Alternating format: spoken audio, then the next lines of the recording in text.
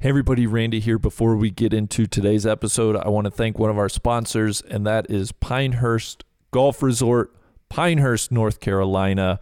With fall here, most parts of the country are going to be getting pretty chilly. If you are looking to get in that one golf trip before the end of the year, I implore you, please check out Pinehurst Golf Resort, pinehurst.com.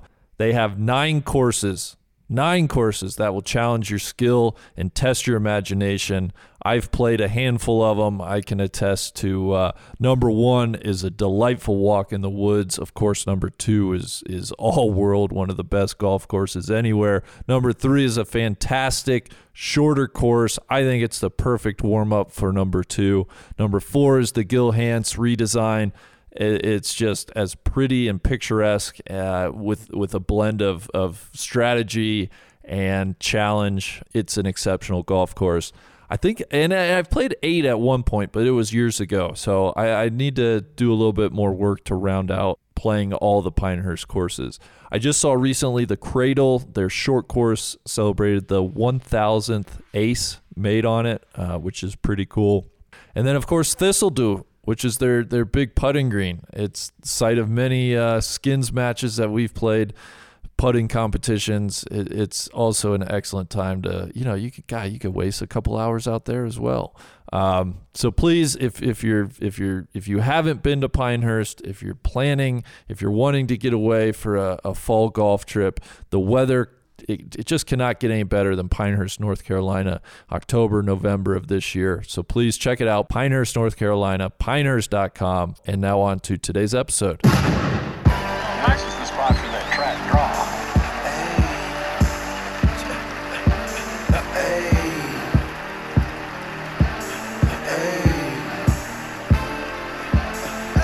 I told him, straight drop this and ziplock that.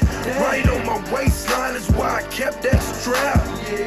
I remember nights, I didn't remember nights. I damn near went crazy, I had to get it right. Now I'm your favorite rapper's favorite rapper. Hey, now I'm your favorite trapper's favorite trapper. The absolute truth, yeah, no joke. Who me, I emerged from the crack. Ladies and gentlemen, welcome to another Trap Draw podcast. Today's episode is a great one. As always, I am joined by Mr. Tron Carter, TC, back home in Florida after a great week in Wisconsin. How are we feeling? I'm great, man. I'm a little bit frayed, a little bit wiped out after the last 6 to 8 weeks. Glad to be back home, cooling off here. Jags are 0-3. Things are happening, man. I mean, big one tonight, right? Big Huge one tonight. I would be locked in tonight. I'm grilling out. I'm totally focused on this game tonight because, and really I'm rooting for the Bengals.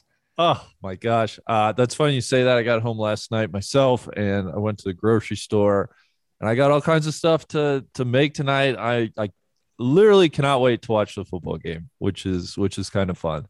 I'm a little bit, T Higgins is out. Jesse Bates 3.0 is out for the Bengals as well.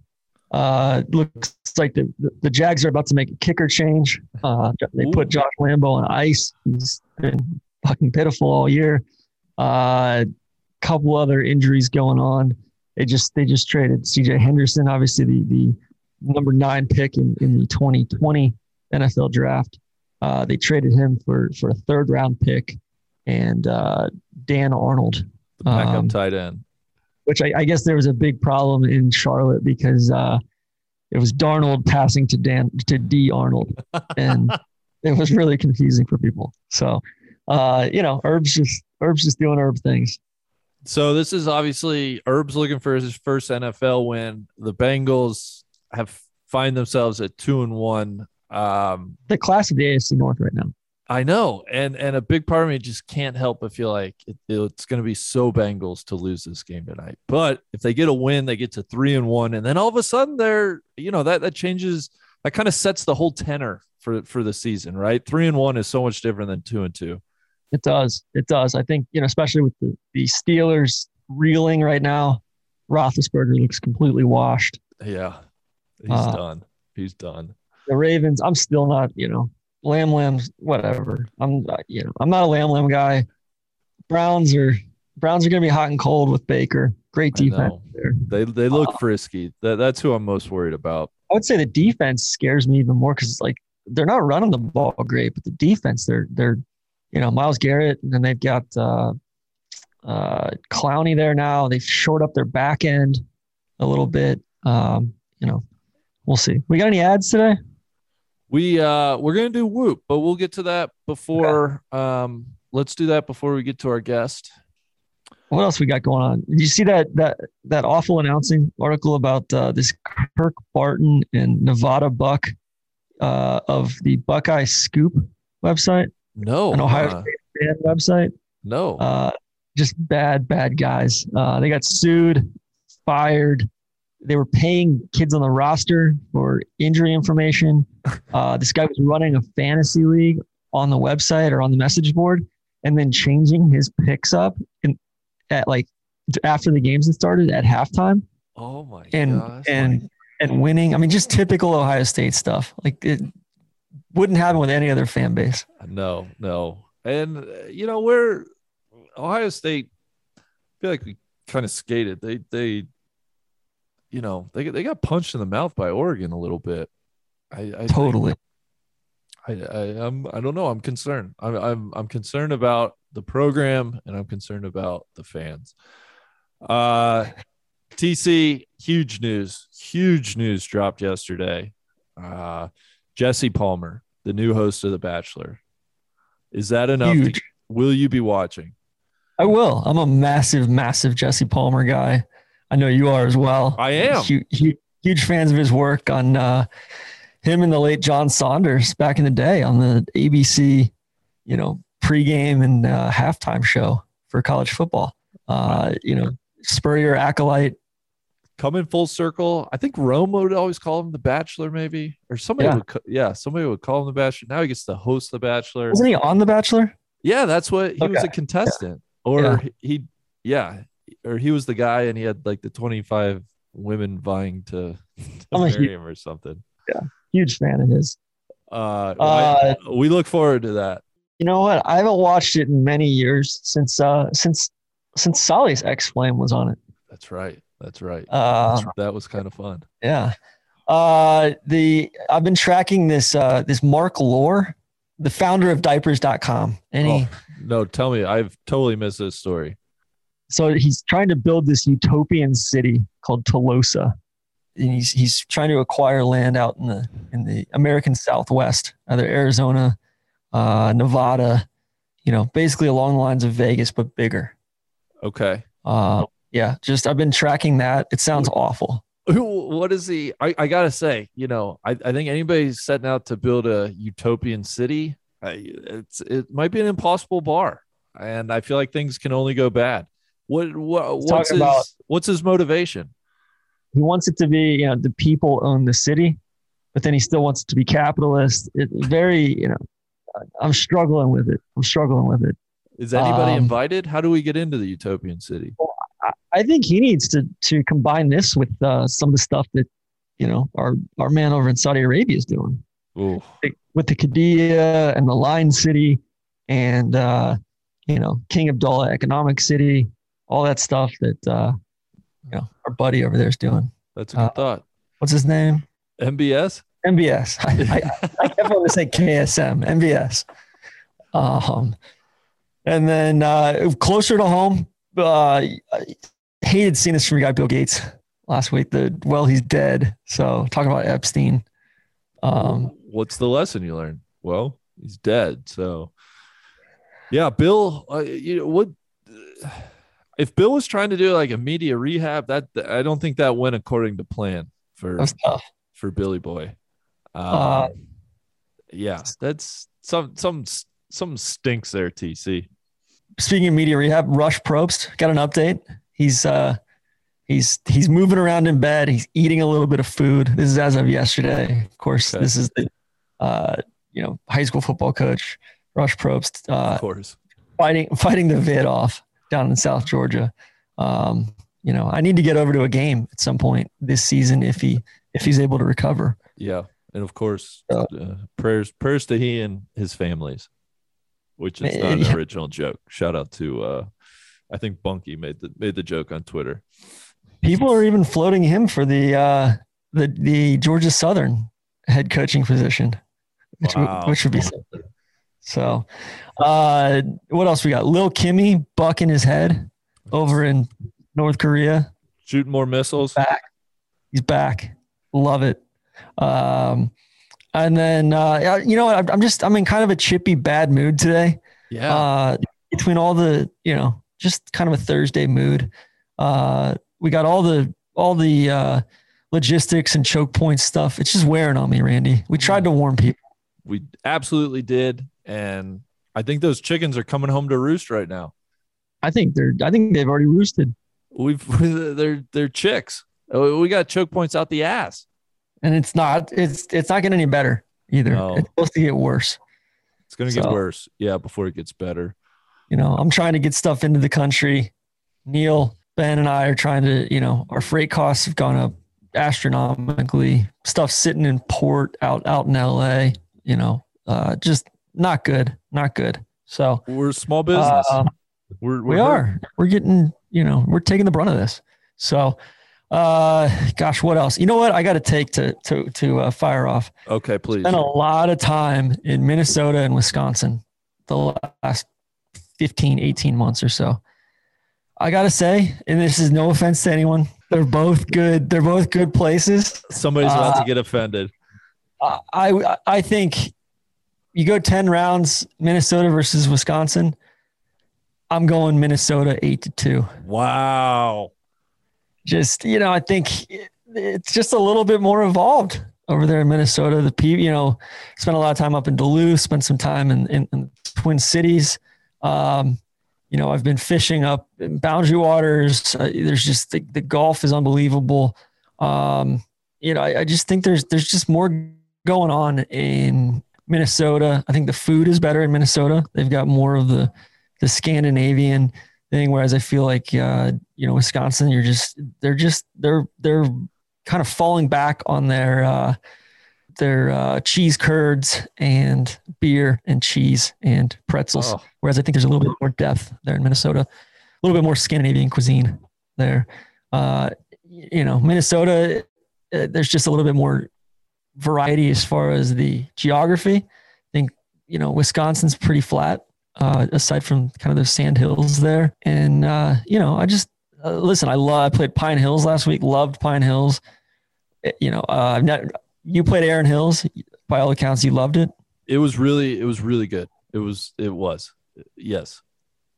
But, I just think it feels like, at least the southeast part of the state, it feels like an extension of Illinois. Well, maybe. I was getting ready to shout out Milwaukee. I absolutely fell in love with Milwaukee. Really? This past week. Oh my gosh. Absolutely charming city. It's Chicago, but just shrunken down and way approachable. You know what? I will sit that one out because I've not spent, I stayed there one night last week.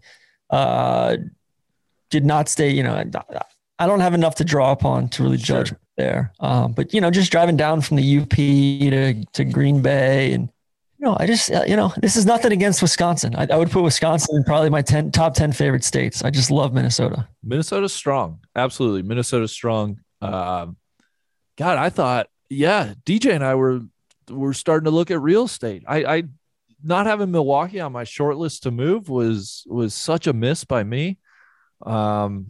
I found it very charming in a city I'd love to explore more. I really want to get back next summer. We had a great day at Erin Hills with Brian Anderson. Just a consummate pro, TC. Great dude, good golfer too. Erin Hills was a lot of fun. I did not have many mental pictures of the place. The 2017 U.S. Open there, I did not see a lot of. And it's fun, man. It was hard to put my thumb on what it reminded me of. It's this huge piece of land, and they have some of that glacial movement that have created hills and dunes, and you're just out there, and there's not much around. It's so peaceful. It's surrounded by trees, so you started to see all the fall colors. And then the course itself is a ton of fun. The routing and the greens, it's a place I would be excited to take you. I think we should definitely get up there. Maybe spend a weekend in Milwaukee. And, Okay. and BA invite us up to the booth. Maybe get up there for Reds Brewers games next summer. Okay. Absolutely. All for it. I think, I need to see more of Milwaukee. I'm not, again, this isn't about Wisconsin. It's more of a course. compliment towards Minnesota. Speaking of which, how was the White Sox Reds game, other than the Reds losing? The Reds got pummeled. It was great. First time, TC, it's always a thrill to see a new ballpark. I got to give Comiskey, it's now called Guaranteed Rate Field, I think. Some people on Instagram told us it's affectionately known as the G spot now. It was a lot of fun. Great atmosphere. One thing I can The say. stadium looks like it sucks. No, it's cool. It's cool inside. Really? Yeah, it's kind of like Coors. Like outside, it just kind of looks but inside, it's everything you need and nothing you don't. Is the best compliment I can pay it. And what I was gonna say though is unequivocally, like I've never been more certain of anything in my life. The White Sox fans and the franchise are infinitely more cool and interesting than the Cubs. Yes. Yeah, the Cubs suck. I mean, just everything about the Cubs, ownership, the fan base, the history, the way that their expectations, everything. It's awful. Yeah. There was it was a beautiful melting pot of all different types of people, all ages at the White Sox game. Everybody was having fun. The White Sox themselves have such a fun team. They play up to the crowd. They toss more balls into the stands than like any baseball game I've ever been to. Tony La Russa can't be happy about that. No. And that it's all, that the manager is Tony La Russa is so weird and wacky, but What a scumbag he is. yeah, the White Sox are on to something, man. We had this kid sitting in front of us at the game, really nice kid. And he would turn around. He was asking me all about was asking if I'd ever been to a White Sox game, if I liked the White Sox. I told him no. And I was wearing my Reds hat. Oh, you're a Reds fan? Yeah. Well, he turns around at one point in the game. He's like, do you like Joey Votto? And I go, yeah, he's my favorite player. Just like deadpan without missing a beat. He goes, well, he's trash. I go, what? I was just like taken aback. I had to laugh. My guy Sky, shout out my guy Sky sitting in front of me. He was keeping us laughing all game. I saw you got close to a foul ball. Not a foul ball. One of those balls that they were tossing up in the stands pregame. Tim Anderson lobbed one. It was like I made a move. There were open seats next to me. I got out on the aisle onto the steps, and it was kind of a weird distance where I tried to went palm up to try to catch it, but my arm was completely extended. I was kind of reaching over somebody and literally hit my palm, bounced straight up in the air. But this guy was too quick on the second hop, and he snatched it from me. Hate that. I know. It was fun though. It was just a fun game. Had some Goose Island Sox ales during the game. Had some peanuts. We gotta get you into baseball next year, TC. Oh, it's gonna be. You know what? So I can't root for the Braves anymore. Definitely Reds first. I feel like I need an American League team. I think you'd like the Blue Jays, especially with your Toronto history. Yeah. Like I've always kind of followed the Blue Jays. Vlad Jr. now. You know what? I was following some of the Rays stuff this week too. They're trying to split time between St. Petersburg and Montreal. Which would be Sternberg, awesome. the owner, like a putz. He like all the owners are pissed off because he's just pocketing all the revenue sharing money and still making the playoffs, which is wild. Yeah. I've thought about the Marlins as another NL team just because we've got the Jumbo Shrimp, one of their minor league affiliates here in Jacksonville. Yep. Your guy Jeter is running the team. Yeah. So we'll see. But yeah, just I hate seeing the Cards. Cards have won how many in a row now? Well, they just lost last night. They had won 17 in a row, TC. 17. Oh. I know our friend Adam Long, the Schlong, is probably over the moon. Yes. Came out of completely came out of nowhere to win we're wild 500, bouncing under 500, just a whole season, looked old, looked like an old roster, and then come out of nowhere, win 17 in a row, are going to win the second wild card. And I just know that their stupid like Cardinal Devil magic is they'll probably beat the Dodgers in the wild card game somehow. It just sucks. I hate it. All right. How many new ballparks did you go to this year? Just the two. You and I went to Pac Bell in San Francisco, and then Comiskey for me. What's on the short list for next year? I think Fenway's got it. Fenway, Brewer Stadium, and Camden are the three on my short list. Maybe we can make a trip of it, go to the Brewers Stadium, play some golf up there. Absolutely. That's what I want to do. Yeah. And I think the Reds, I looked because the schedule's already out. The Reds have like 3 weekend series in Milwaukee. Okay. Great excuse to get up there. I'm actually going to Boston next week. So not going to the Red Sox game. Yeah. I don't think there are any Red Sox games. They might blow it. Yeah, they might miss the playoffs. Last thing I had was our dear friend Mr. Poosh. Was very, very upset. I believe they're traveling through kind of the Great Plains. They were in Dallas yesterday or 2 days ago. Austin the day before that. They're heading to KC and then to Albuquerque and then to Salt Lake City right now. Well, but he was not happy with some of the things that were said on here. No, but I think we were just reporting the facts. I think we put our journalist hat on, you and I both, and he can be upset. I don't begrudge him that, but he is not entitled to his own facts. And I will say they're playing Denver Saturday, so I'll get to see Mr. Poosh again this weekend if he'll allow me. You guys gonna play golf again out there? Well, very fluid situation. I guess he's supposed to play Prairie Dunes tomorrow, but the weather looks really bad. So he actually just had messaged me. They might be audibling coming into Denver early. So there's a chance I might get to play in Denver tomorrow with them. But for his sake, I hope the weather's okay and they can play Prairie Dunes. Yeah, I'm playing Prairie Dunes next weekend. Not this weekend, next weekend. I'm stoked. Love that place. You would love it. It's awesome. Yeah, Hutch, get over there. Well, where are we headed this week, TC? We got a lot of options. The Dunhill Lynx, the Euro guys are playing over in Scotland. I almost think that's almost too sophisticated for what we do. It is, and one of the courses is Carnoustie. Obviously, you had Mr. Huggin on, and so we've already done that. We could go to, I think the ladies are in New Jersey. They're in New Jersey next week, so I think we're going to do New Jersey next week. And next week's way better. Just way better. Mountain Ridge is a sparkling Donald Ross course. I'm so excited for that LPGA event next week. So we'll talk New Jersey next week. So that leaves TC. We're going to Mississippi. Going to Mississippi.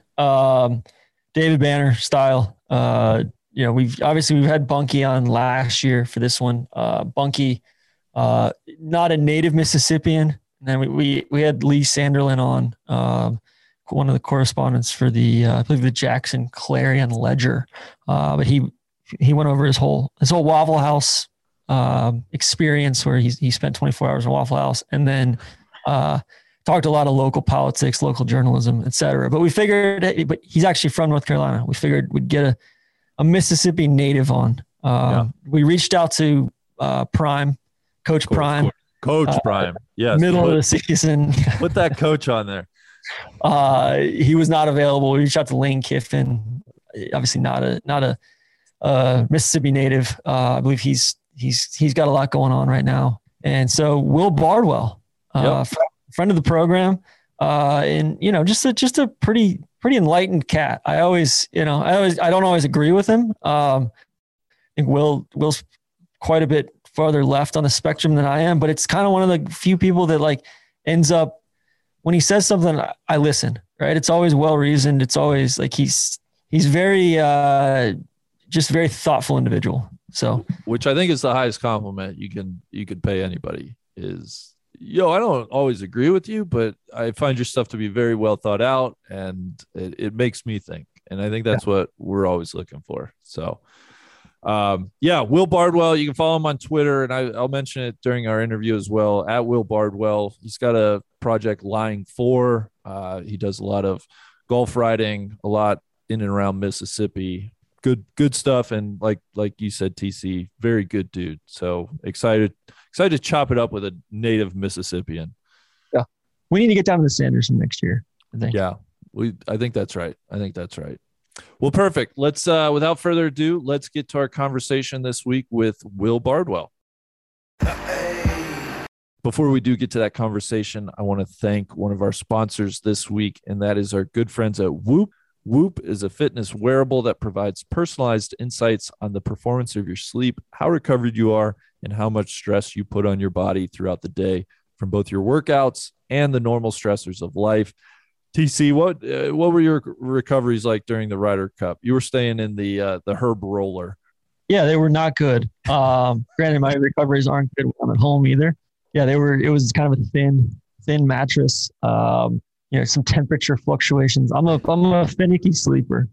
A lot of alcohol consumed last week. A lot of cheese. A lot of just protein. So my digestive tract was working overtime. So I was waking up. Not only was my recovery bad, but also like I had a strain number that was pretty high, pretty early in the morning. After just trying to digest ribs or steak for the 5th night in a row. Yeah, that's so funny. So you got to Wisconsin a little earlier than I did, but like my first night there, I slept in the hotel each night, but my first day I was like 85% recovery. You get the green color. It's like, oh my God, feeling good. And then, by Sunday night, even still staying at the hotel, just with like drinking and just long days, I was down into the 30s. So it was just funny watching my recoveries steadily decline through Ryder Cup weekend. I think legitimately, I'm still 3 or 4 days away from feeling decent. I'm still scrambled up here. Yeah. So. Yeah. And then I kept eating cheese curds. Just not good. Anyway, Whoop is fantastic. We've alluded to the recoveries. You can track strain, all manners and ways to really get insights into your body, your performance, your recoveries, your sleep, etc. And right now, listeners, Whoop is offering 15% off when you use the code TRAPDRAW at checkout. Go to whoop.com, WHOOP.com, enter the code TRAPDRAW, all one word, to save 15%. Sleep better, recover faster, and train smarter with Whoop today. We thank them again for sponsoring the Trap Draw. And now on to our conversation. All right, joining us now on the line, our very special guest from the great state of Mississippi, Mr. Will Bardwell. Will, good morning. How are you and where are you? Gentlemen, good morning. I'm joining you from the home of golf, Jackson, Mississippi. And the home of, what was that guy's name, Randy? The mayor. The old mayor. Frank Melton. So yeah. You're the first native Mississippian we've had on. I was born in Mississippi. I'm a 6th generation Mississippian. So we've been here for a little while. Bona fides. Yeah. We got here. I thought this might come up yesterday. So I looked into this. We got here in about 1830. And I got here about 150 years after that. So just turned 40, live in Jackson with 2 kids and my wife and our extremely poorly behaved dog. This is what we do. And we'll get into all this, but you're a lawyer by day. You're a proprietor of Lying 4 by night, if you will. Where'd you go to? Did you leave Mississippi for at any point during your college education? Not really. I went to undergrad at Ole Miss. Spent 2 years after undergrad working for a little daily newspaper in Meridian, Mississippi, which if you've ever driven through Mississippi on I-20, you'll pass through Meridian right there on the very, very eastern part of the state. Went back to Oxford after that to law school, graduated from law school in 2008. I did a half of a summer during law school interning for a law firm in Nebraska. But that is really the only time I've ever lived outside Mississippi for any length of time. Where at Nebraska? Lincoln. Okay. All right. The house that Bill Callahan built. I was going to go with Scott Frost. Yeah. That's a tough scene over there right now. Hate to see it. Yeah, I was I came of age as a college football fan back during the Tommy Frazier years. In fact, I was a borderline religious Florida Gators fan as a kid. Really? And that national national championship game against the Huskers, I still have nightmares about that. So, I don't feel any sorrow watching that program fall into the ground. Who did you overlap with at Ole Miss? Was it Mr. Nutt? No. So I was, when I got to Ole Miss in '99, they had just hired Cutcliffe. Okay. And Eli was in my class at Ole Miss. So those years were pretty good. We were high times for the Rebels, right? Yeah, we were a perennial 7-4 type team when I was in school. We lost some games that we should have won, but compared to some very lean years that followed, it was really good. Now, when I got back to Ole Miss for law school, they had fired Cutcliffe, and my 3 years in law school overlapped with the Orgeron era, which was a completely different vibe than the Cutcliffe era. And if you had told me back during those days that Ed Orgeron would go on to win a national championship at LSU, I would have bet every dollar that I would ever make on that not happening. I remember there was a night game. Ole Miss beat Florida. Was that early 2000s? I think there was a game they had Rex Grossman, and we beat them in Oxford 17-14, I think. But that was a morning game. I think it might have been it may have been the old Jefferson Pollock game at 11:30. And then a few years after that, I think it was 2008, speaking of Houston Nutt, we went down to Gainesville and beat them there. Maybe that was it. Yeah, that was a great team. Yeah. Houston Nutt's first 2 years at Ole Miss, when he had all of Orgeron's talent and none of Orgeron's incompetence, at least not as much of it, were pretty good years. Now, after that, it became a shit show. But those first 2 years of the Nutt era, we were living high on the hog. What defined the Nutt era as far as was it just a different kind of incompetence, or I know there were some violations and yeah, I mean, I think if you put Houston under oath and asked him what he was looking for, I think he would tell you he was kind of looking for the Lou Holtz at South Carolina kind of deal, where he could just kind of pay a little bit of attention to this thing and roll into retirement. And that's not the way it works at Ole Miss, man. We need every break we have to compete in the SEC, and you just can't half-ass that. And there were signs on the wall that things were getting weird there, but when you're winning 9 games a year, nobody cares. That was how we found out about some of the freeze stuff, right? Was Houston was suing the school and all sorts of legal stuff going on. I'm trying to think Billy Brewer also sued the school. I'm pretty sure it was Billy Brewer who sued the school in the late 90s after he had been run off unceremoniously. And God, there may even be another football coach who sued Ole Miss at some point along the line. So a lot of bad divorces coming out of Oxford during my lifetime. Which probably isn't isolated to the football program. I would imagine there's a lot of bad divorces coming out of, some Oxford mergers there, kind of immediately post college and then, grow apart.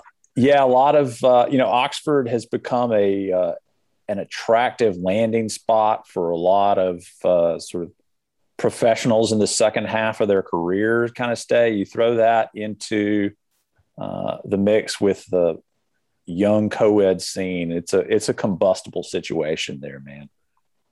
All right, Will, let me ask you a very broad question.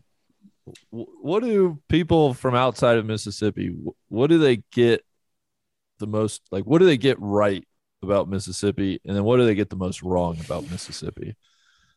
That's a really broad question. I could take that in a lot of different ways.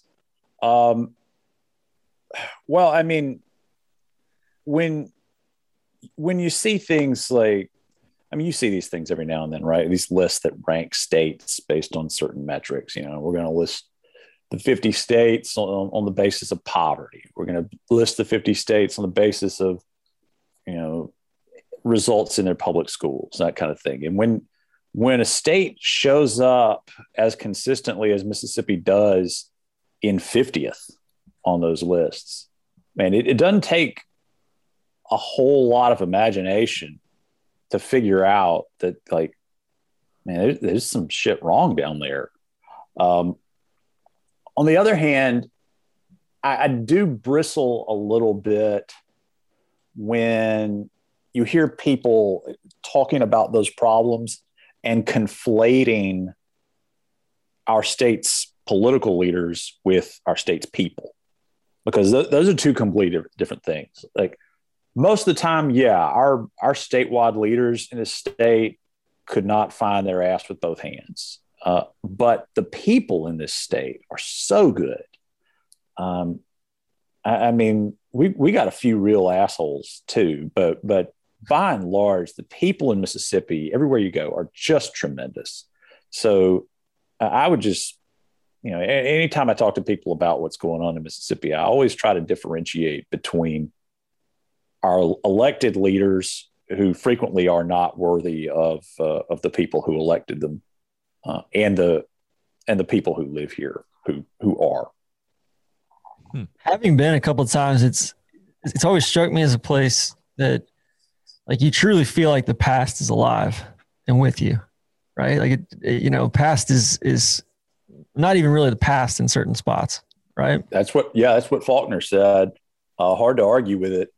And, living in Jackson like I do, I mean, Jackson isn't exactly, New York City or anything, but even in Jackson, you kind of get hidden from that. But when you get out into the country, especially up in the Delta, some of those communities, man, it's hard to imagine that those folks would look at the past 60 years and have seen much change. It's tough, man. How does Mississippi vary? Like most states, right? There are different pockets that vary, just have different people and different feels. And what are those sections of Mississippi? Like how does the state break up? That's a really good question. And there are several different regions like that. So the coast is the easiest one to start with. The coast is almost like another state. Like, the culture down there is completely different from the rest of the state. I mean, you think about it, like, Mississippi is largely with a couple of exceptions, is a largely rural, agriculture-based state. And the coast is none of that, man. The coast is pretty metropolitan, at least by Mississippi's standards.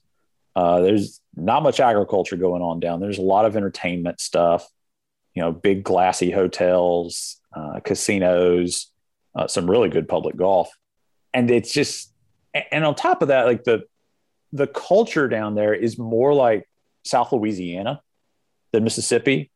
So the coast really is like its own state.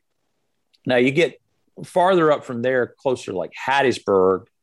That's a region that people call the Pine Belt. It's a little more, especially around Hattiesburg, it's more like a traditional kind of city with a few suburban areas around it. Southwest Mississippi is its own kind of animal. Macomb is the city I think of the most down there, although I was born there, so it may be a little personal bias. Natchez would be in that area. You got central Mississippi, and the Tri-County area around Jackson is the heart of that. It's Hinds, where Jackson is, Madison County and Rankin County, which are two suburban counties. Northeast Mississippi probably has 2 or 3 different subparts, but I'll save you that. And then North Mississippi around DeSoto County has really kind of come into its own as its own little region, just because so many people have moved there from Memphis over the past 10, 20 years that it has really emerged as a major suburban area for Memphis. Is that where is that like David Banner and 3-6 Mafia and those guys? And you're asking the wrong guy. Let's say yes, though. They're always repping North Mississippi. So Okay, well that's interesting. And then Oxford's just like a little enclave. Describe Oxford. I've never been to the campus. I hear about the Grove. I have preconceived notions, but what's Oxford like then? I hear you. Well, Oxford is one of those little sub-regions of Northeast Mississippi. So you've got like Oxford, the little area called the Golden Triangle, which is closer to Mississippi State and Starkville. And then you've got some super rural stuff in the very like northeast corner of the state. That's almost more like Appalachia than Mississippi. But around Oxford, Oxford, for my taste, and I love Oxford, but for my taste, Oxford has gotten a little bit too big for its britches in the past 20 years, in that it's just like, at some point, everybody just decided to move to Oxford. And so it's hard to do anything there now, unless you're there the right time of year. If you go up during football season, it's a madhouse.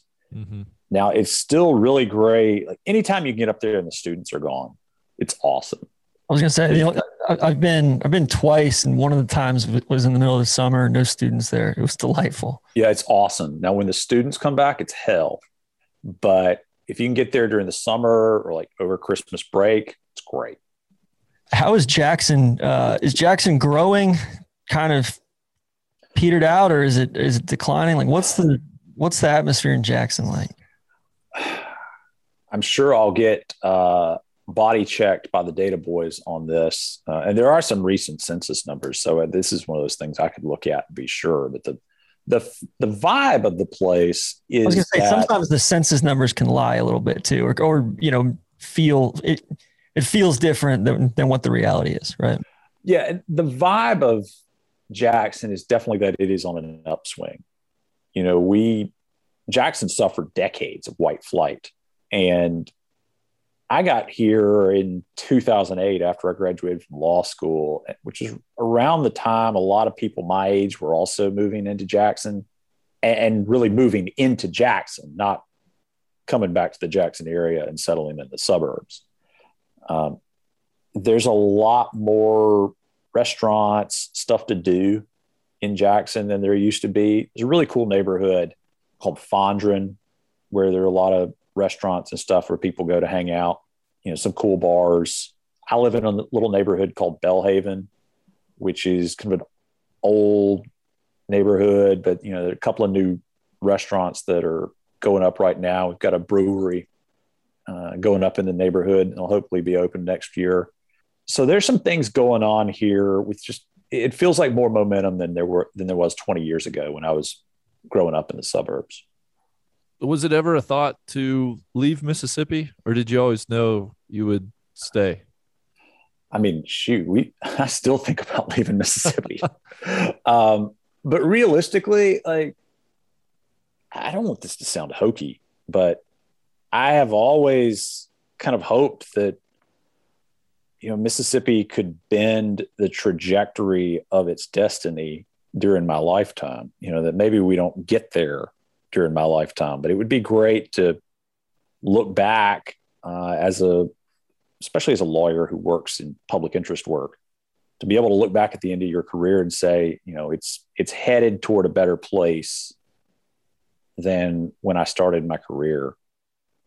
And, it would break my heart to think that I left and then look back and could have been part of that. So I'm realistically, I'm probably always going to live here. Well, you're about, what'd you say, about 40 now? You could say I'm about 40. Yeah. Because I'm literally 40 now. Allegedly. I mean, not to get too heavy here, but how do you assess that? You've been now out of law school for, I don't know, maybe a dozen years, a little bit more than that. Yeah.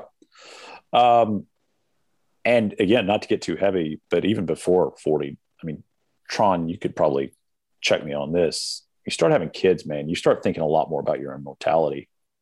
Than you. So, I think about it all the time. And man, I don't know. I have days where I'm optimistic about it. I have other days where I'm super pessimistic about it.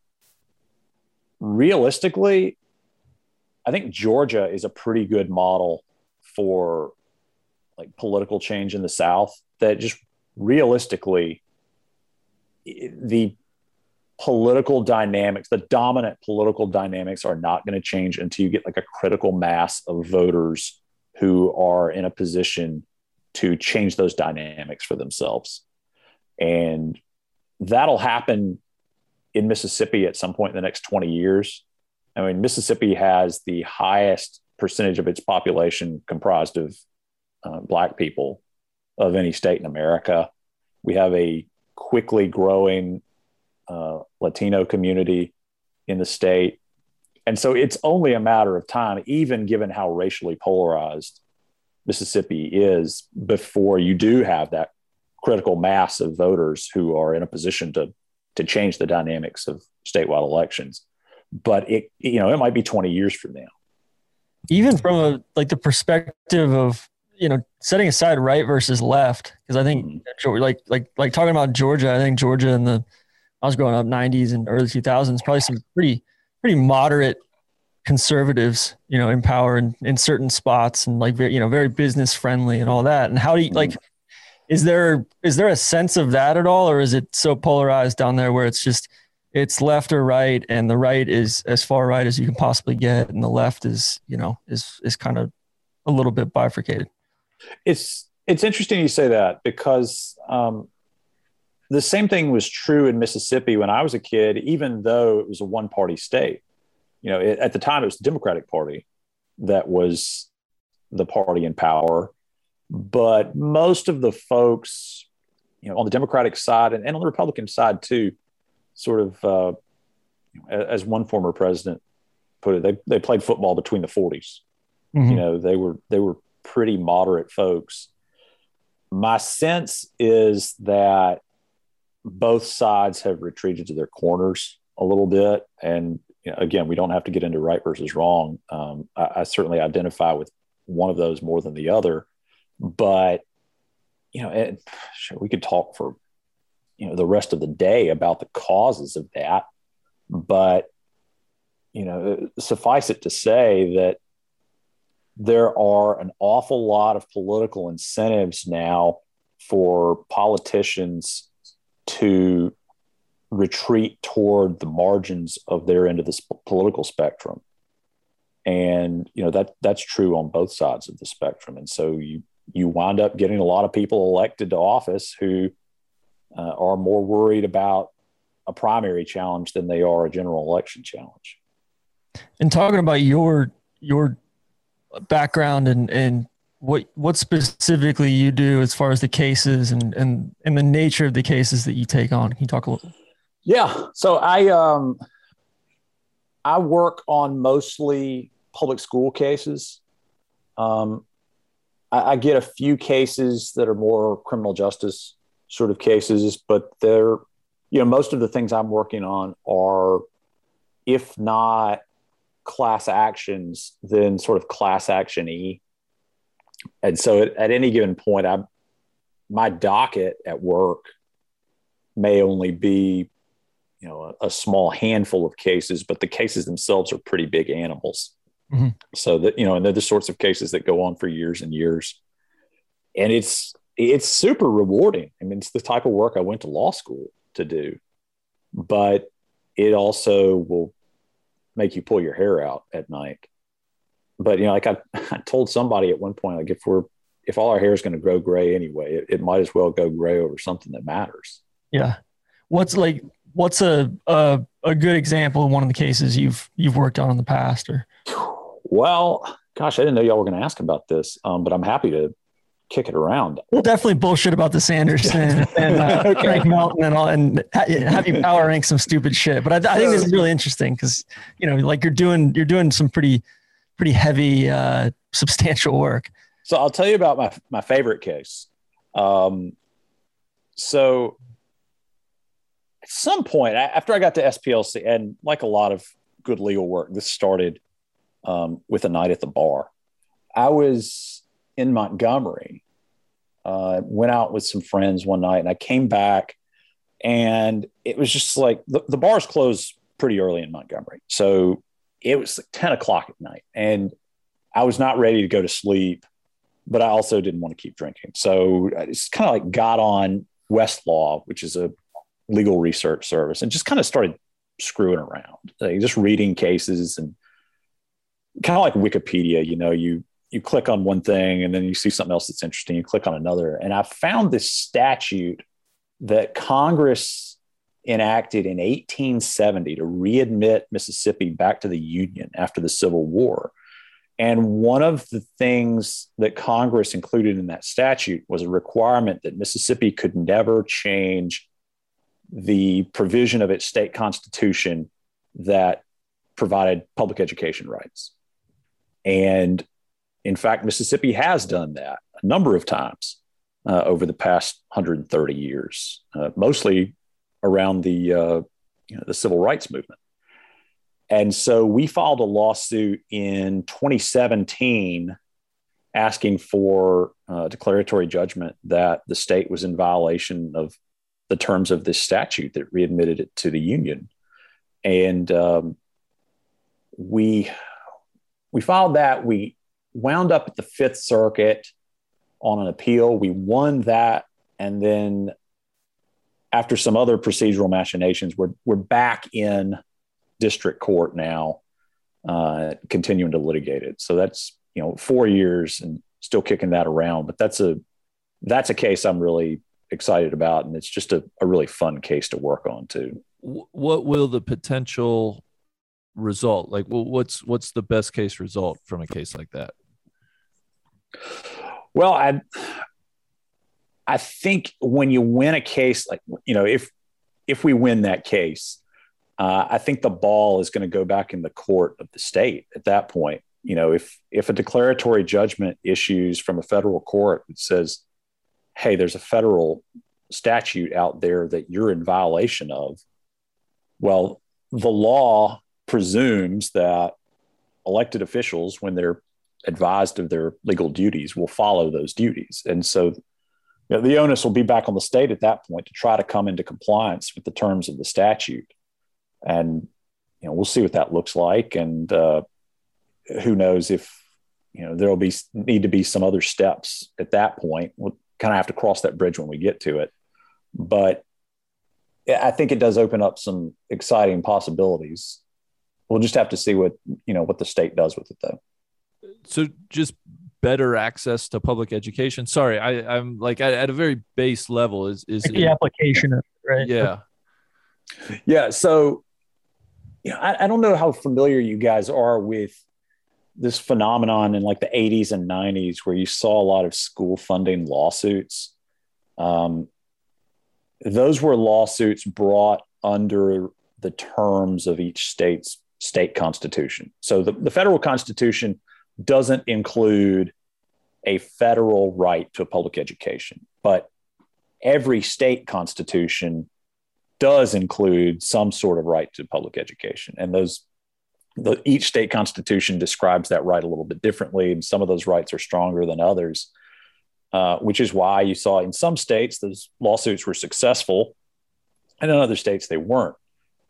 There was never a lawsuit like that in Mississippi just because our state constitution has such a weak guarantee to public education now. And so if you can get, going back to our case, if you can get a federal declaratory judgment that Mississippi is in violation of that statute, then I think at that point, you've got a pretty good argument. The state has got to be providing the quality of education that the state constitution called for when Congress enacted that statute back in 1870. Okay. And at the time, believe it or not, Mississippi's constitution contained a really robust guarantee to public education. If it were still on the books, it would be one of the strongest rights to public education anywhere in the country. So, if the state suddenly finds itself looking at that burden again, that would really be exciting. Can I ask you a somewhat personal question? And we don't have to get into like nitty gritty details, but does your, I think most listeners and certainly folks that follow you on Twitter, and if they don't follow you on Twitter, they should seek you out. Do your thoughts, political beliefs, have they run up against like family members, or I just wonder about like the inner family dynamics. They can be fraught anywhere. I don't know if they could be more fraught in a place like Mississippi or not. It's strange. They haven't run up against anybody in my family for the most part. I before I got off Facebook a couple of years ago, I found myself trading barbs with an uncle more than I would have liked to. But Mississippi is, you find clusters of people who see the world largely the same way you do. And I don't know whether that's, whether we do that intentionally or subconsciously or what, but here in my neighborhood in Belhaven, a surprising number of people kind of look at the world similar to the way I do. Jackson itself, of course, is most of the people who live here are Black. The political officials who are usually elected from Jackson are generally Democrats. So Jackson's a place I feel pretty comfortable in. Now you get out into Madison County, Rankin County, which are whiter, more suburban areas. I think I would probably feel a little lonelier out there. But right now, I feel pretty good. Tron, any other hard questions, or I should say soft questions? I feel like the hard questions are coming with the power rankings and the Sanderson stuff. I guess, yeah, just really moving to Sanderson. Like, what's your history with the tournament? Is it? I can remember being a really small kid back in, I can't remember which year it was that the tournament became a full-fledged PGA Tour event. For the first several years of its existence, it was a satellite event, which was at the time was sort of the equivalent of an opposite field event. And so I remember it had to be like 91, 92, something like that, when they became a full-fledged PGA Tour event, that was a big deal. And I remember several years later, the purse went all the way up to $1 million. And that was a huge deal, that they finally had $1 million purse. But the story of the tournament has always been sort of, struggling against forces outside its control. And, sometimes like literal forces, like they had a run there for several years where they ran into a weather problem every single year. There was one year where it got rained out completely. They've had all kinds of problems. They've had trouble finding title sponsors, trouble keeping the purse up, trouble keeping local interest up, candidly. And so where they are now with, a really good title sponsor with a really healthy purse and this sort of cult following on Twitter, it's really hard to believe that it is where it is right now. Will you be going this weekend? Oh, absolutely.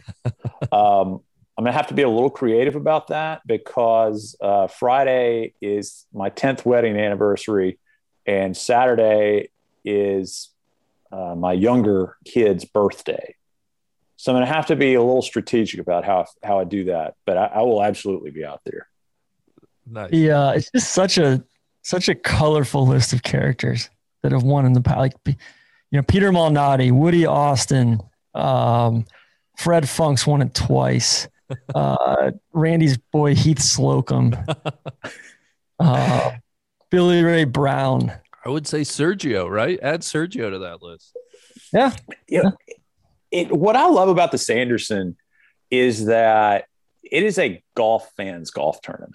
Such a good golf course too. It's a really good golf course that, any golf course, if you hit it long off the tee, you're going to have an advantage, but you don't have to hit it long off the tee to compete at Country Club of Jackson. And the field, especially traditionally, was always so eclectic. You would have the young guys coming up off the developmental tour. You would have some older guys who were, trying to catch lightning in the ball one more time. And, you could go out and find one of those, young guys coming off. You could literally be one of 3 or 4 people following them around the course. And the past few years, as you've started to see more top 50 players in the field, I was worried when that started to happen that the event would start to lose some of its luster. But they've done a great job of balancing that with the old vibe of the place. So you still get those young guys coming off the Korn Ferry.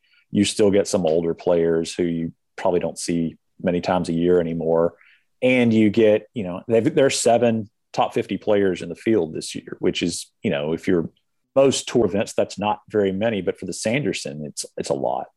I mean, the purse is more than doubled since 2013. It's ridiculous. $7 million. It was at $3 million in 2013, $4 million in 2014, then a massive $2.2 million jump from 2018 to 2019. It's crazy. Justin Lauer, who we sponsor, I think he's on the outside looking in. They didn't even clear through the priority list as far as Korn Ferry Tour from last year. So strong field. How's the weather looking for this week? Well, it rained like hell yesterday. On Wednesday, which is not ideal. It's probably going to rain a little bit more Thursday and Friday. So it'll be soggy out there, but the greens are still, I think, the most challenging part of that golf course. And, it doesn't matter how much it rains, the contour and tilt doesn't go away. Speaking of just random aside, Cody Gribble won this tournament in 2016. I don't even think he plays golf anymore. He's the lefty from Texas, right? Yeah. The last OWGR event he has on there is 2019 Korn Ferry Tour Championship. I'm trying to pull up his PGA Tour profile, but my internet is too slow. Actually, you click on his results, and the last year he appears is 2019. Huh. Wow. Hey, listeners, shout out anybody listening that can update us on Cody Gribble. Sometimes you win a big event like the Sanderson and you don't have anything to play for anymore. I mean, look, Jason Day won his one major and he kind of rode off into the sunset, hadn't really been the same since. And, Cody got his major and there you go. His Twitter bio says he'd rather be hunting or fishing. So hopefully he's doing either one of those. Hunting or fishing now. Yeah. What's the wider golf scene like in Jackson, Will? There's some really good private courses. Public golf is a desert here. There's a course that just reopened a few months ago out in Flowood, which is a suburb not far from Jackson. That course is called the Refuge. Shout out to the Refuge. And it's okay. It's not great. The renovation work that they did out there was really good, but the site itself is just pretty bland. There's a really good course south of here called Wolf Hollow on the campus of a community college. And it's awesome, but it's about an hour away. There's a 36-hole Fazio facility called Dancing Rabbit that's also about an hour and a half away. Mossy Oak in West Point's about 2.5 hours away. That's the best golf course in the state. Was that the Hance one? Oh, right by Old Waverly? Yes. Okay. Yeah. It's tremendous. It's just awesome. But as far as like Jackson proper, there is really not much along the lines of public golf. Well, you were saying there's some good strap golf out in the Delta area. I don't know anything about golf in the Delta. There are a lot of really good public courses in Mississippi. Like the portfolio is really good. They're just all spread out. Mm-hmm. So the coast is probably the closest thing that we have to having like a critical mass of really solid public golf courses. But then you got a couple of good ones around Hattiesburg, Mossy Oak and Old Waverly up in the northeast part of the state. You've got Dancing Rabbit sort of between that and Jackson. You've got some okay stuff in the South Haven area, just south of Memphis, but it's just all spread out. Yeah. And nothing on the level of like a Contraband Bayou that you could Certainly. When you tweeted about that place, like what a name, man. And I literally only went to that place because its name was Contraband Bayou. And as it turns out, that was really all that place had going for it. Was the craziest name of any golf course I've ever heard. But yeah, Contraband Bayou in South in Lake Charles, Louisiana, man. It's another Fazio course. Yeah. God, I'm dying for these guys to do Strapped Mississippi. I think it'd be such because like going back to like what Mississippi does well, I think it's extremely local and the food's great and there's some characters, right? There will be a lot of Strapped content. Finding an Airbnb might be a challenge, but we'll figure something out. We'll put y'all up if we need to. We'll make it happen. Legally put them up. They have to pay. They have to, market rate. No, if it's pre-planned, that's not good. Yeah. But maybe we could, I don't know, like, get y'all to wash some dishes or something. There you go. We'll figure it out. Yeah, we'll always trade labor. Food wise, what's your favorite? I'm sure the food kind of differs by region as well, right? It does. Going to eat in the Delta is a very different thing from going to eat on like the coast. Seafood dominates down there, even up as far as Jackson, which is a 3-hour drive from the coast. You can still very easily get really good fresh seafood. It gets a little harder the farther north you go from there, but still not unusual to find it on the menu. Tamales are really big in the Delta for reasons I've never really understood. Somebody explained it to me once and it made a ton of sense. And then I forgot the explanation. But yeah, surprisingly, there's not like a Mississippi style of barbecue. With being so close to Memphis, you would think that there is, and people definitely like barbecue in Mississippi, but there's nothing like unique about it. But it's good. There are a ton of good places, especially in Jackson. Jackson has a ton of really good restaurants, and so does Oxford for that matter. What's your power rank the restaurants in Oxford? Just because I know this is all about hot button issue. Yeah. So number one has got to be Ajax. That is probably not the place you would like take your wife for your 10th anniversary, but maybe if she's awesome. It's just sort of a greasy spoon type of place right on the square. You can get meatloaf, you can get a po' boy. It's just so awesome. City Grocery would probably be number 2. That is a place you would take your wife for your 10th anniversary, but it's also a place where you can just, like, the bar at City Grocery is so great. It's just a tremendous scene. Shrimp and grits is the signature dish there.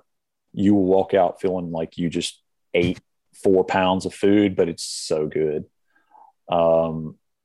Third, I'm going to go with Proud Larry's right off the square. It is a tremendous beer drinking patio at Proud Larry's. Just a great spot to, like, set up shop for an afternoon, especially this time of year when the weather's starting to get nice. Sit out there with a beer and a pizza and just kind of watch the world go by. Those would be my 3 spots. Okay. And then favorite restaurant in Jackson? I'm trying to think of a reason not to go with Walker's, and I can't think of one. Okay. Walker's is great. Walker's is kind of an institution. It's in that Fondren neighborhood that I mentioned earlier. And same kind of deal as City Grocery. You can go there and, like, put on a suit with your wife and have a bottle of wine, or you can just, like, roll up with some friends, wearing a polo shirt and have something a little more casual. The food is tremendous. Seafood, steak, really, it's probably the best lunch in Jackson, honestly, especially for the price. The prices there are extremely reasonable at lunch. And another good patio to sit out on. So you eat outdoors and drink a beer and not catch COVID, which is all good. Have you ever been to Woodall Mountain, the highest point in the state? Is that in Tishomingo State Park? That's a great question. Let's say it is. If it is, then yeah, probably so. Tishomingo State Park is a very, very, very northeastern corner of the state. It's in Tishomingo County, but yeah. It does not look like it's in Tishomingo State Park. I may have missed Woodall Mountain. I went camping up there several years ago, and it is incredible. It's much more like the Great Smoky Mountains than anything else you see in Mississippi. It's such a good hang. Have you ever floated down the Mississippi River, like on a boat of any sort? No, not the Mississippi. I have a friend who did that, and he's one of the dumbest people I know. And I remember his father spent several weeks trying to talk him out of it unsuccessfully. He did not get eaten by an alligator, but that was enough of a possibility to scare me out of doing that. What Mississippi kind of River's no joke, man. I know. Wait, it's where do the alligators start on the Mississippi? I would definitely, like, St. Louis, anything south of, I was going to say probably the whole length of the state, but certainly by the time you get down to Vicksburg, really, you need to have your head on a swivel, man. Sick. God, what kind of boat was he on? Just a kayak. Oh shit. Okay. He's an idiot. And he did the whole thing, like just start to finish? No, I think he went from Memphis down maybe to, like, Natchez or something like that. He did a really big stretch of it, though. But like I said, he's a moron. It's much better to just, like, drive over and look at it. What will you power rank Mississippi's neighbors? Alabama, Louisiana, great Arkansas, question. and Tennessee. That is a great question. God. All right. I'm going to catch a lot of shit for this, but I'm going to go number 1, Tennessee. Wow. Because you've got Memphis, which is a great American city. You've got Nashville, which is a mediocre American city, but there's still room for that. Sweetens Cove, the best golf course in America. So there's a lot going on in Tennessee. Second, I'm going to go Alabama. Wow. Birmingham is extremely underrated. I agree. Birmingham's great. There's a lot of good public golf over there too. A lot of bad public golf over there too. There's a lot of bad public golf, but hey, look, You take the good with the bad. Yeah. And Birmingham, like, you can do anything in Birmingham. Restaurants are awesome. You can drive over to Tuscaloosa and catch a football game. They've got an awesome minor league baseball stadium downtown in Birmingham right now. So that's a tremendous place to kill a weekend. Any minor league baseball in Jackson? Yeah. So we've had minor league baseball dating back, like, as long as I've been alive. The Mets were the team when I was growing up, the AA affiliate of the New York Mets in the Texas League. And after they left, what a wild juxtaposition that must be when you get called up from AA Jackson, Mississippi to Queens. Dude, the names that came through Jackson, like Mookie Wilson got married at home plate. Darryl Strawberry played in Jackson. Lenny Dykstra played in Jackson. I think Doc Gooden was there for a hot minute. There were some studs that came through Jackson in the 1980s. Now, around 89 or 90, the Mets moved, and we got an Astros affiliate named the Generals.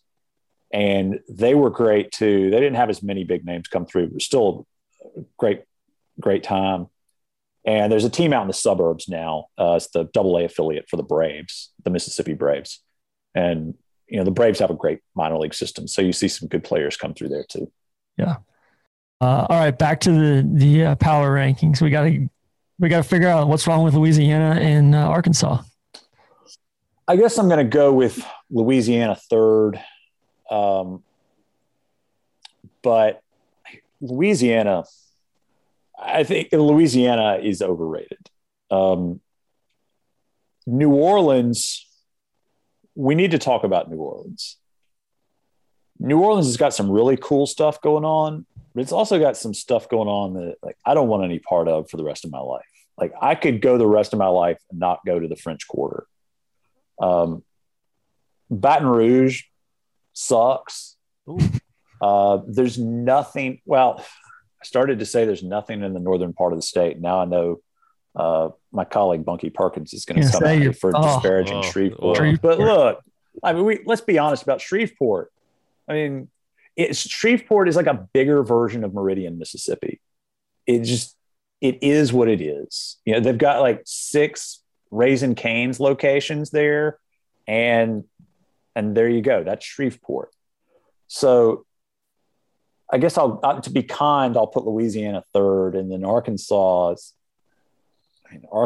just, there's not much there until you get past Little Rock. The northwest part of the state is great, but before that, it's just nondescript. I think we may have to just pre-mea culpa it too. Yeah, there's all sorts of different interpretations of the Golden Triangle, and our good friend the commish, he was adamant that the Golden Triangle was Lake Charles, Port Arthur, Beaumont. The Mississippi Golden Triangle is Columbus, Mississippi, which is where the Mississippi University for Women is, Starkville, which of course is home to Mississippi State, and West Point, which is where you find Old Waverly and Mossy Oak.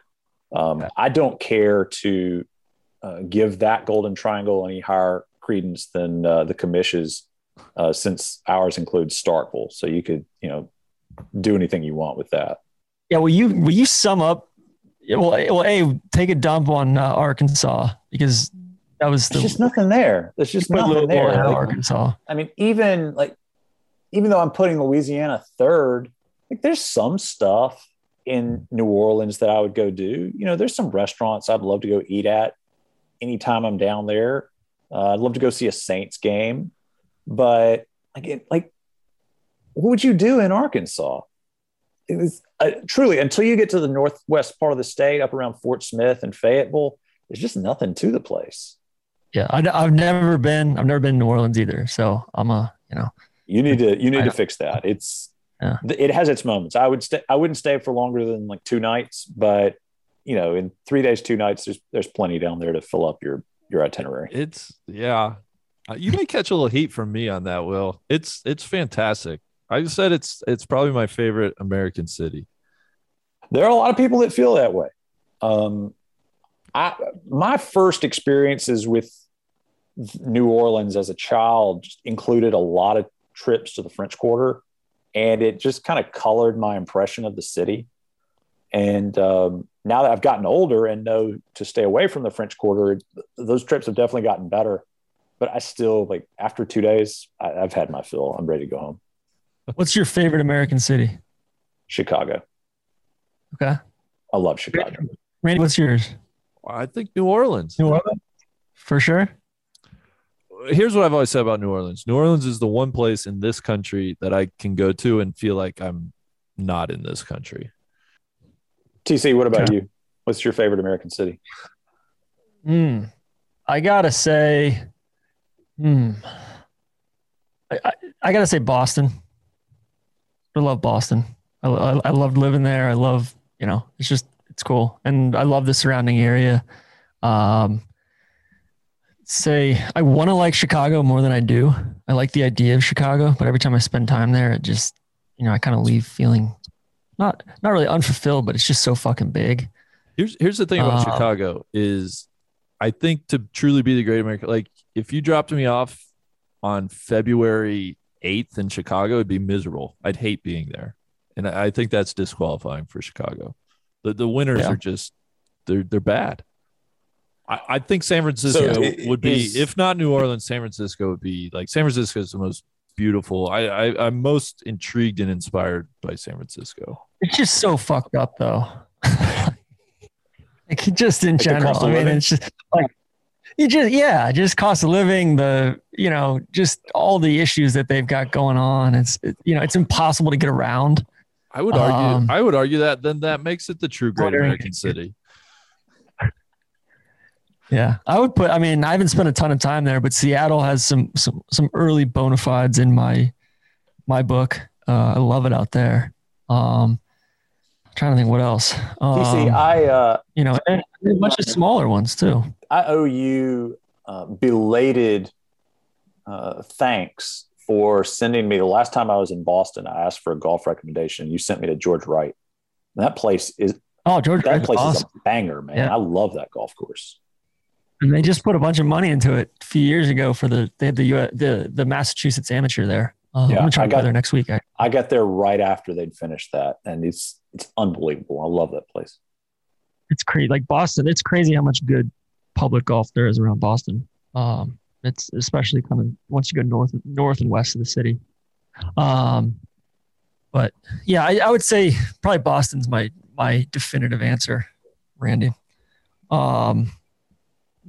You got any Frank Melton stories for us? The one Frank Melton story I have is that I was living with a buddy. This was about a year after I graduated from law school, I think, when Melton died. And I was living with a buddy in Melton's neighborhood. So he would turn into this little neighborhood, which was smaller than a subdivision. It's like a street that would go maybe the length of a couple of 3 city blocks with a little cul-de-sac on the side of it. And Melton's house was down at the end of this street. And he had like gates in front of his house, security cameras and the whole thing. But so he lived there while I was living with my buddy, and then he died. And then a couple of weeks after he died, one Friday night, we had a big party. We had a great time, stayed up real late. And I woke up at about lunchtime that Saturday and realized I'd missed Frank Melton's estate sale. And I had fully intended to go and, hopefully pick up a couple of things, but certainly check out the scene. And it is still one of my biggest regrets that I slept through the Frank Melton estate sale. I'm going to have to I think Frank Melton's on our list of Perfect Club episodes that we do, where between the Wood Street Players and the Lawn Crew and just all these stories, it just sounds like he what a colorful, corrupt character. I can make a couple of recommendations for you for guests when you do that. But yeah, and I had forgotten until Bunky told this story last year. I had completely forgotten that Melton pulled over a school bus full of kids on the interstate so that he could get them to all give him hugs. Just a fucking lunatic. Yes. What's the Jackson airport like? It's it's good and bad. Like, if you get there 2 hours early, you're going to die of boredom because there's nothing to do there, especially like with COVID. I was there a few months ago to fly to Charlotte, and like nothing is open right now. The restaurants are all closed. It's just a miserable experience. But the good news is that unless there's some reason that you have to get there early, it's a really small airport. So you can take your time getting there, and you probably still going to be able to get through security in 10 minutes. Yeah. Grocery stores. Yes. Well, it's a tough scene. It's dominated by Kroger, but we're not happy about it. Hate that. I hate that for you guys. We so Kroger. Thankful, Will. Well, I mean, we're thankful we're not starving to death, but some weeks we come close to it because they started this program called ClickList right about the time the pandemic started, where you didn't have to go out, go in the store. You could just order your stuff on the internet and then call them when you get there, and they bring it out to your car. But inevitably you do that, and they'll get to your car and they'll say, yeah, we didn't have 20 items this week. So, here's everything you ordered minus those 20 items. But it would be stuff like kosher salt and, like Cap'n Crunch, just the most basic stuff. And you can get out of your car and walk into Kroger, and just piles and piles of Cap'n Crunch staring you in the face. And so I don't know whether it's institutional incompetence or laziness or what, but it's a tough scene. My wife and I used to go to Orange Beach a lot. They have a great Publix down there. And every time we would leave, we would always say, damn, if we could just get a Publix in Jackson, how much nicer would our lives be? So we're Kroger, but it's not by choice. There you go. I mean, Kroger's been in the news for all the wrong reasons this year too. How can you? Will disqualified himself with his takes on New Orleans. So take it all with a big grain of salt. Kosher salt. I listened to this debate between you guys with a lot of objectivity for a long time, but then TC ended the debate one day when he pointed out, like, what's the best thing at Kroger? Like, what is the thing you go to Kroger specifically to get? And there's nothing. And that what do you mean? I had to throw in the towel at that point. Wait, what's Publix? What do you mean? Oh, you got Publix subs, the rotisserie chicken, their store brand, delightful. Yeah. The deli's awesome. The deli's awesome. The bakery's awesome. Great butcher shop. Come on, Randy. Kroger has all that stuff. We just don't make like a big deal about it. Like, pub subs are so overrated. Like they're just a sub sandwich. You can get that in Kroger if you really want. People just don't make a thing about it. No, I will say, like, if we're looking for silver linings here especially on the Jackson Kroger, the one on I-55, you can go in at lunchtime and get some really good fried chicken. Now, you can get really good fried chicken in Jackson in a lot of places, so it's not like Kroger has that market cornered, but if we're looking for straws to grasp at, that is one of them. I think the Kroger private label is really good too. I will go to bat for I think it's Private Select maybe. Publix, you're always getting pressured. They want to take your bags out to the car for you, which Tron always makes them do. No, I refuse. It's that weird. Refuse. It's the people that need it, Randy. No, it's almost that like weird over the top like Southern hospitality. That's like, yeah, it feels a little cultish. You're a moron. Will, anything else that you need to get off your chest about Mississippi or otherwise?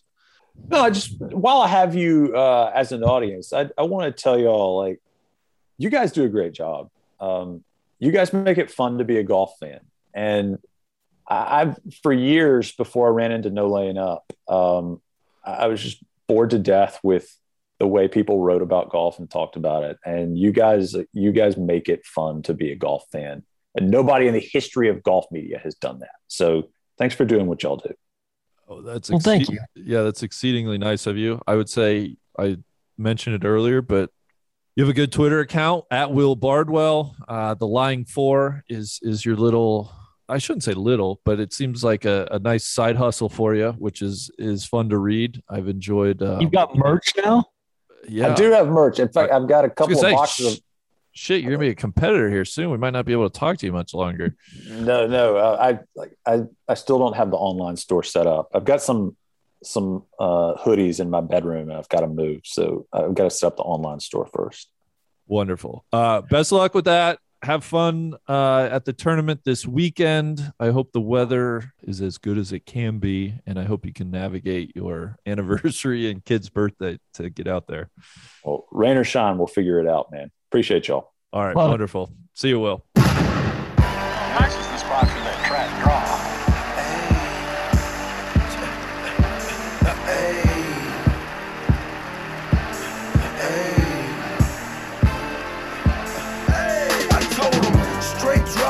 And Ziploc that right on my waistline is why I kept that strap. I remember nights, I didn't remember nights. I damn near went crazy, I had to get it right. Now I'm your favorite rapper's favorite rapper. Hey, now I'm your favorite trapper's favorite trapper. The absolute truth, yeah, I know.